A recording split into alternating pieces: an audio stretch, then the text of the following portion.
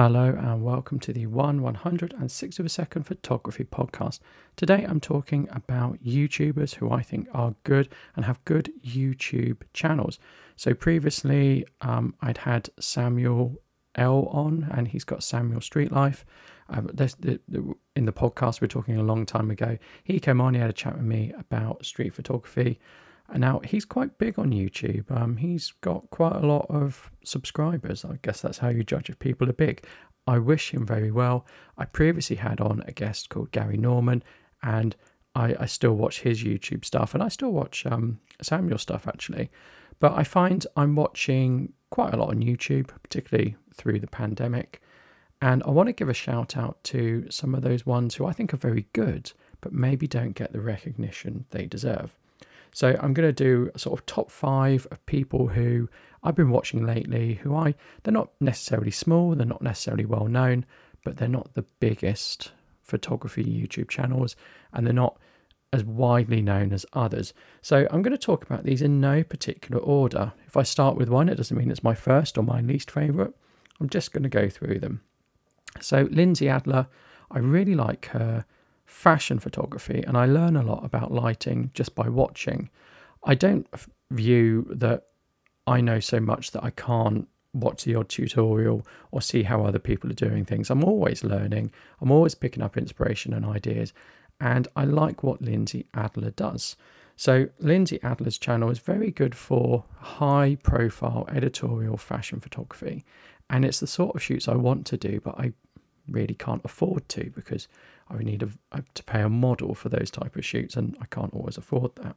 So I really like watching Lindsay Adler's stuff. I like looking at how she uses gels, how she does her fashion photography.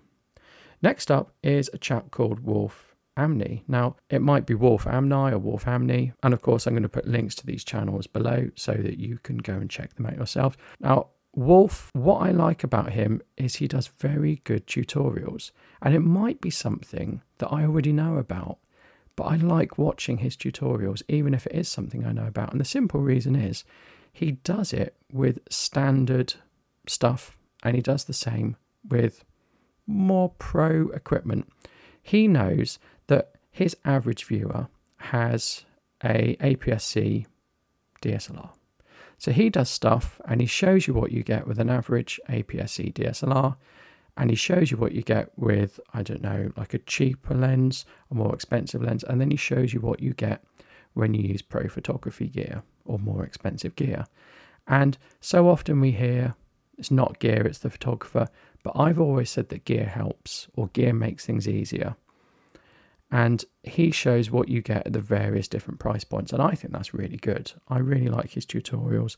I like the way he does it as well. So I'm learning a lot, and I'm seeing quite a good sort of set of comparisons from him. So I'm really liking that channel, and I've only just started watching actually, but I have watched quite a lot of tutorials with him. Another person I like is Michael Vidley. Now, I'm not sure if I'm pronouncing that right. Now, he just does macro photography. Now, I've been watching some of his tutorials and product reviews because I'm doing some macro work for a project I'm working on. And macro work, everyone did it when the pandemic hit. I'm doing it now the pandemic's sort of over. Is it over? I don't know.